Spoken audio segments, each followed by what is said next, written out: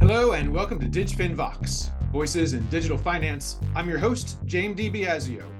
If you enjoy the program, give us a like, share, subscribe, get that algorithm to work. My guests today are Ray Wyand and Victor Lang, co-founders of Gini, a Hong Kong fintech that has been through a number of business iterations. I spoke with Ray and Vic about pivoting, the thought process behind how to change, how to work with investors, how to find a moat, how to find success as a fintech in today's challenging environment.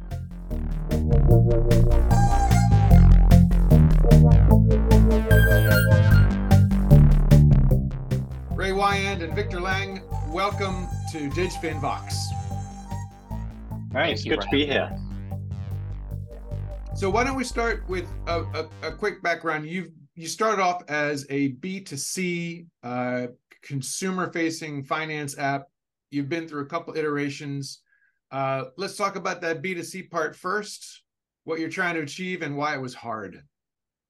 Yeah, we always started as a kind of open banking play. So when we first started, I think Norman Chan, the HKMA head, had said, imagine the ease and convenience of your kind of whole financial life in one app. And there was a whole big move in Asia and Europe and US towards this. And it's all a kind of financial transparency play. I think we were probably the first people to kind of push into that. And it's kind of established that you start B2C, you partner with financial institutions, you bolt things on. This is what Tink did, Plaid in the US. So it's kind of gradual evolution. And it was hard, actually. I think there's a Y Combinator quote from Paul Graham, who said, like, when a good team meets a bad market, the market wins.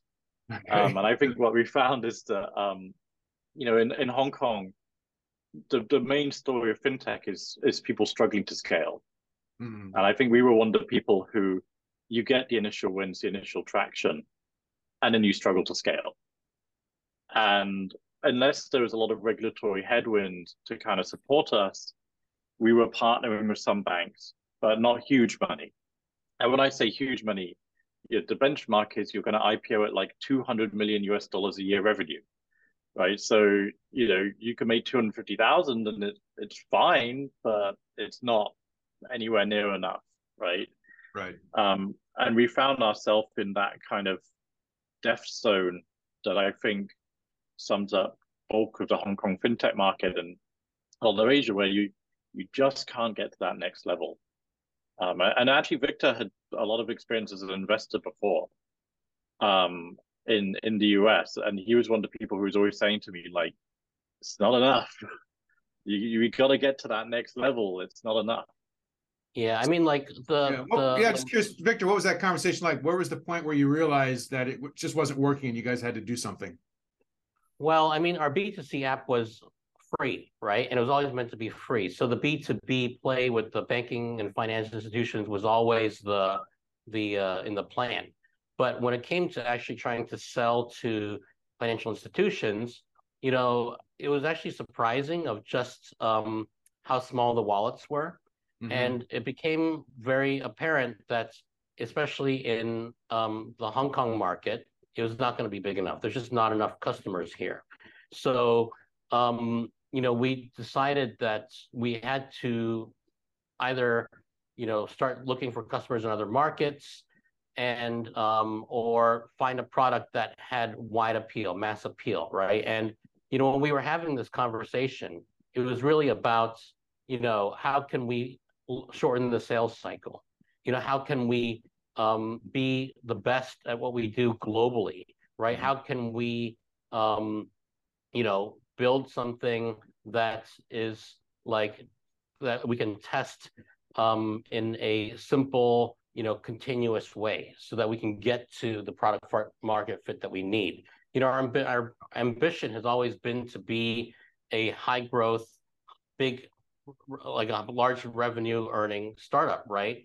And it became apparent that if we were to stay in that direction, we would just be at best like an SME, right? And that would be a disappointment to our investors. It would have been a disappointment to us. So we've always been very good at experimentation.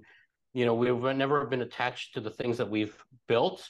right? We're willing to try new things. I think we're one of the best at that. And so we continued to iterate, we continued to build until we got to something where we thought hit those criteria that I had just mentioned.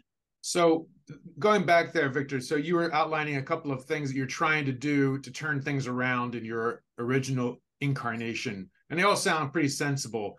Reduce time to market for sales, be the best you can, broaden the market. How realistic were those?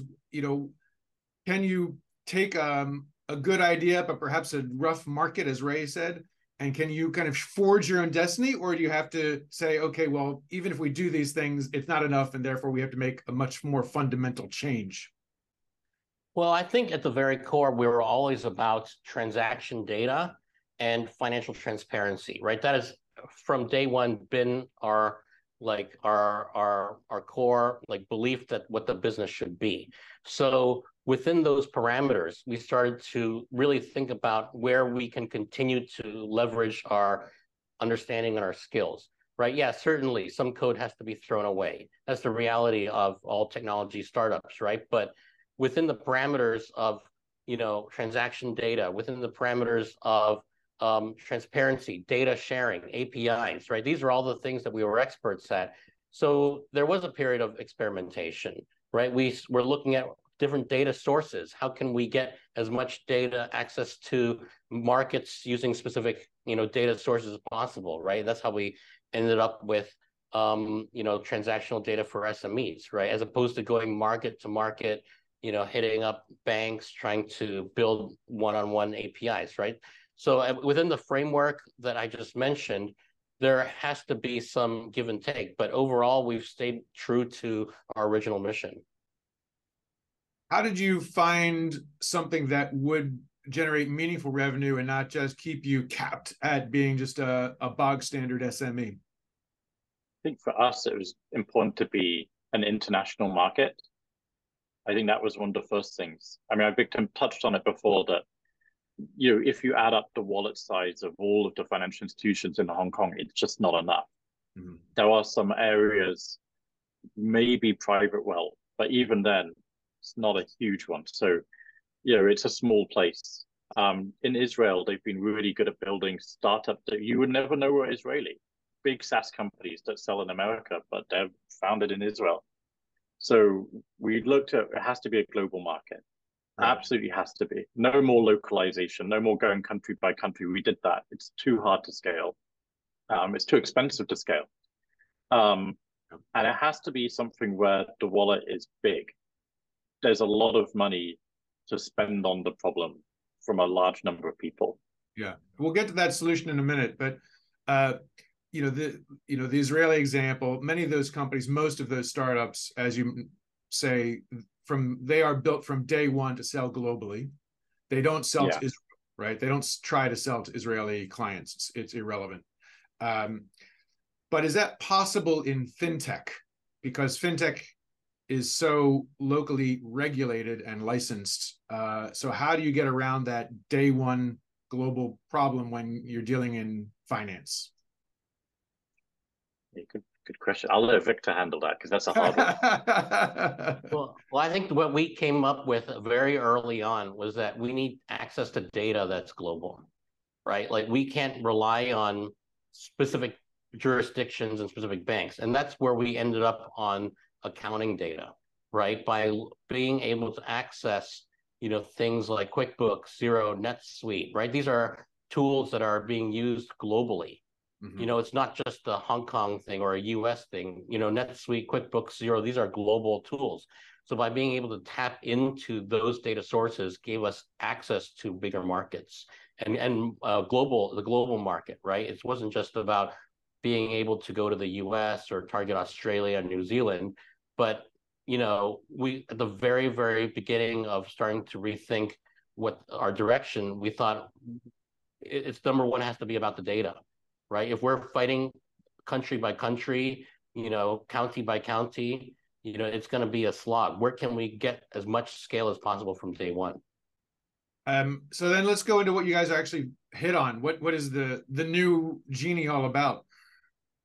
It's unfortunately it's surprisingly similar to the old one. But as Victor said, we used to take data from Hong Kong banks, give it to people to analyze for themselves, make better decisions.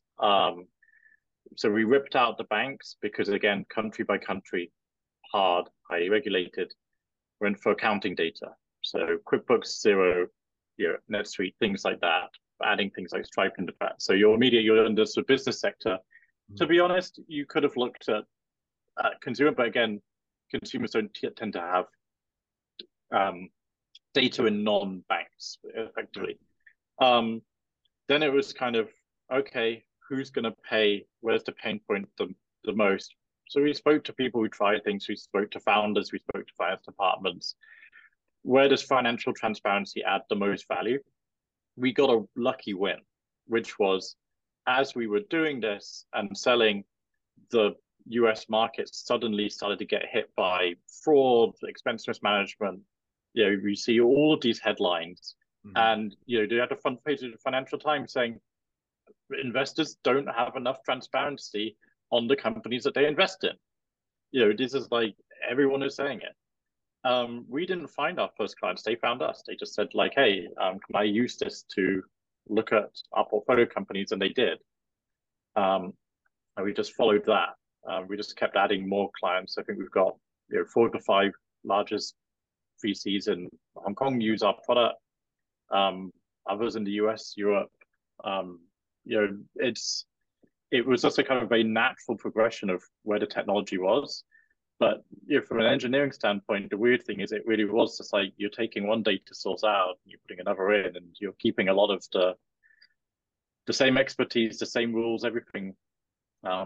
Slightly different perspective on what you're looking for, but once you know how financial data works, it's fairly transferable.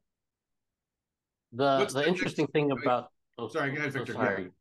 No, yeah, please. I was just going to say the interesting thing about this market working with investors is that the opportunity is quite open because the investor data kind of market has not changed in like 20 years. You're still dealing with people who are emailing Excel spreadsheets around, right? And then when you're talking about fraud, when you're talking about transparency, there is really a lot of opportunities. Most of the competitors that we have are driven by the founders level, right? So you still lack a lot of that transparency because it's still at the desire of the founder to share data.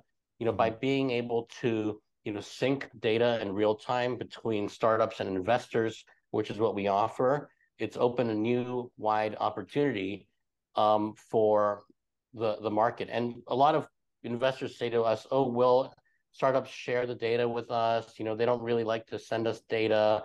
Of course they don't like to send you data, but the truth is that on the debt side, startups and entrepreneurs have been sharing their transaction data, their credit card data, their marketing data to providers like Pipe.com and Wayflyer for years, right? It doesn't make really any sense why someone who is like in a relationship with you for the better part of a decade has less transparency than someone who is at best a spring fling, right? Some of these debt providers. So, what we're looking at is actually not that innovative on the debt side, but bringing it to the equity side is something that is a really interesting and open opportunity.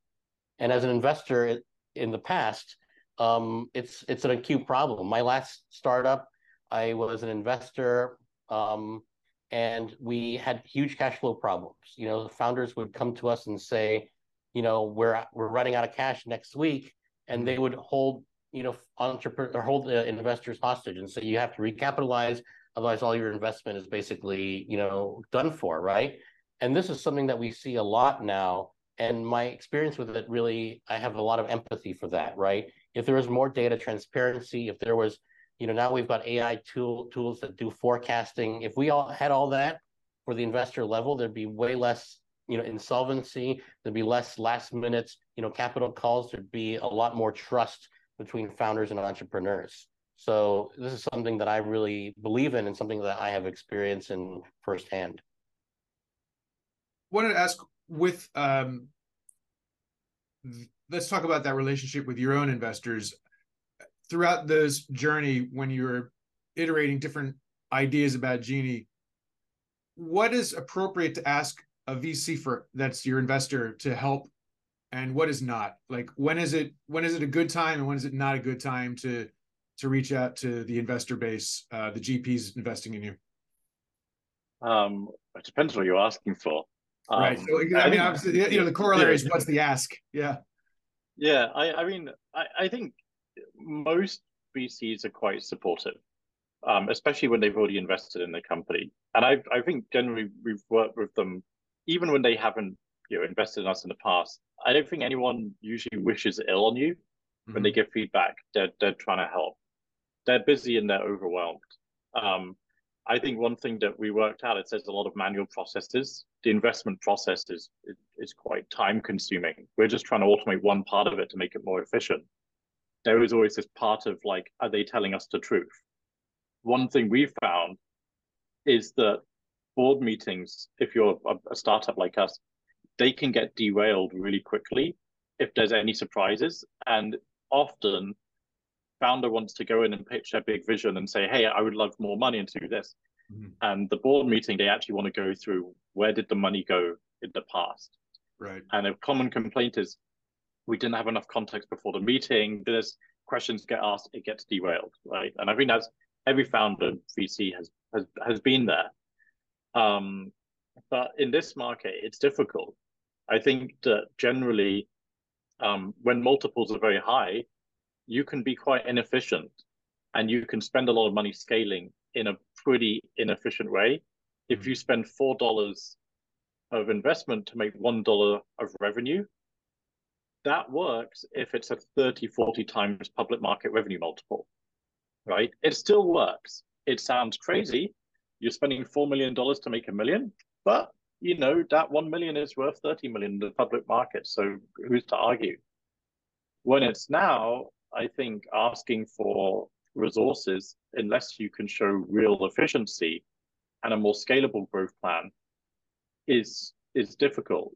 We were always conscious about scaling too much too early. And we were happy because we were able to draw money out. And we were always saying, like, look, it's not working. We need to try this. Let's try this, right?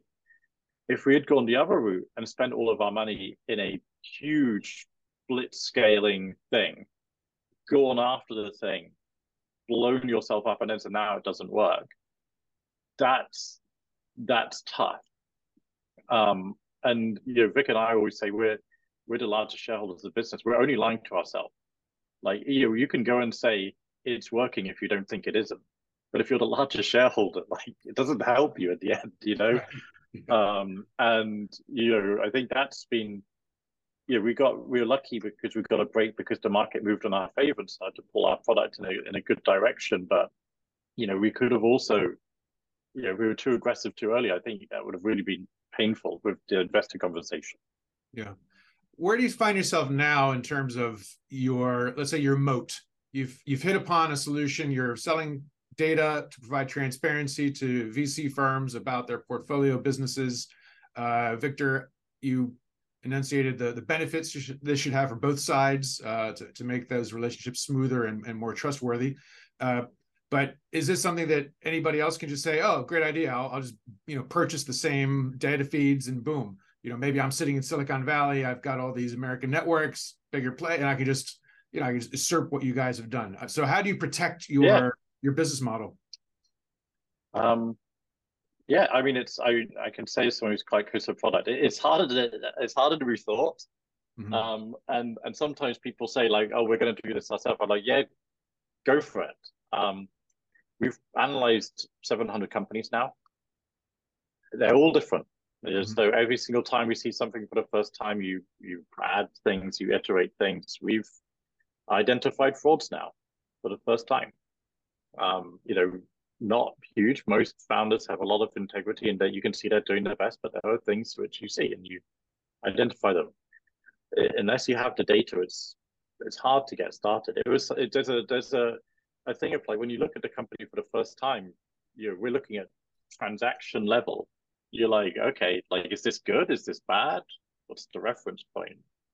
now able to offer due diligence reports to investors in an automated way, partnering with more fractional CFOs who are offering the same services, even to startups, simply because we've got a scale of data.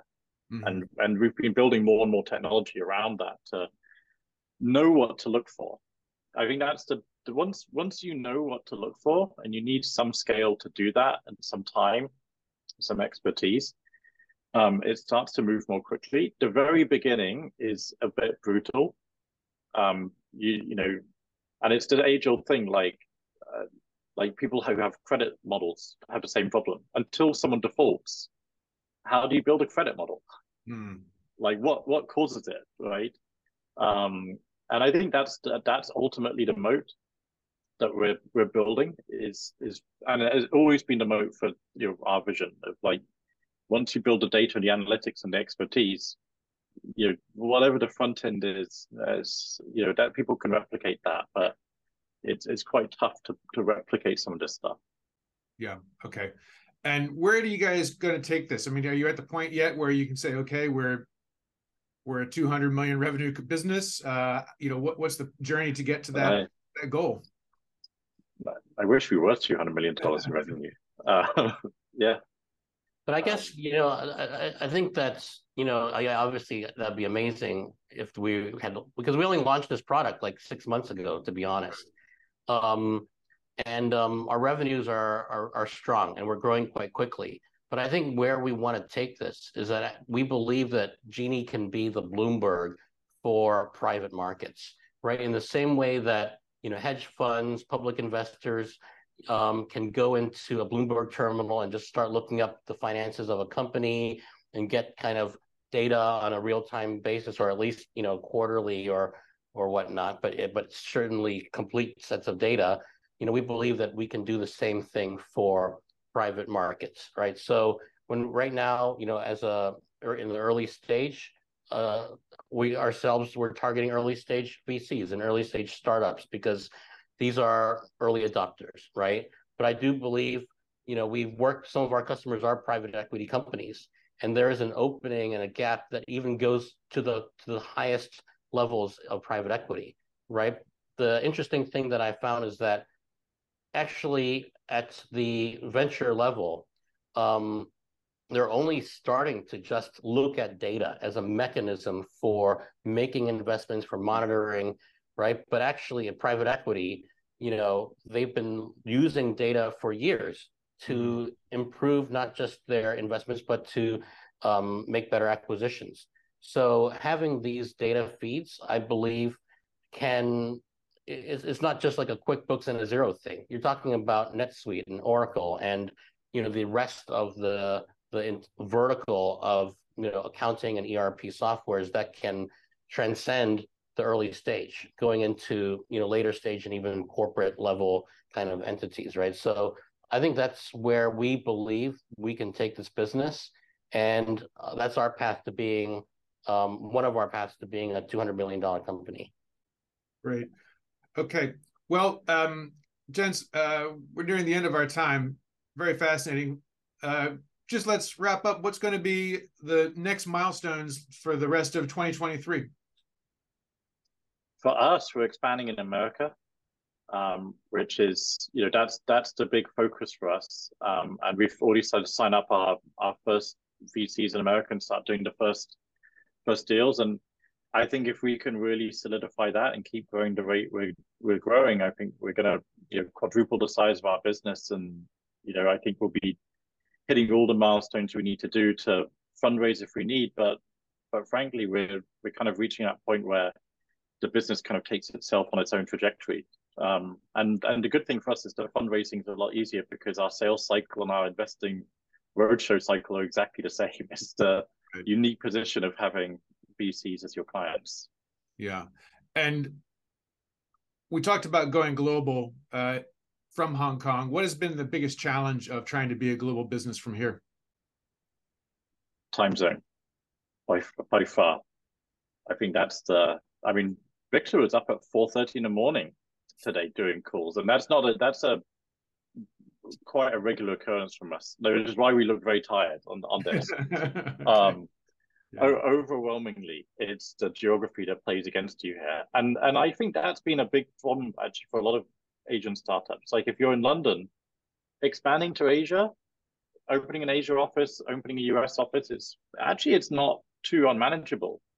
You want to open a US office and you base here, someone's going to speak at night, and it's remote work is hard to manage already, but when you have that, I think that's by far the biggest obstacle, I think. Okay. Rick, I don't know if you agree, but yeah. Yeah, I mean, it's certainly a huge obstacle. But, I've become a morning person. What can I say? Okay. Well, I guess at some point then you'll have to, somebody has to have somebody trusted on the ground in North America, or at least the UK or someplace like that. I guess at some point, do you have that sort of in your plan? Yeah, I think that's going to be like opening a US office is definitely a part of this year's plan. I think we're just trying to figure out exactly how to do it. You want your first people to be real champions of what you do. And we're getting the first clients done just ourselves, done the hard way, so we know what the playbook is. Ray and Vic, thank you so much for joining me on DigFin VOX. Thanks for having us.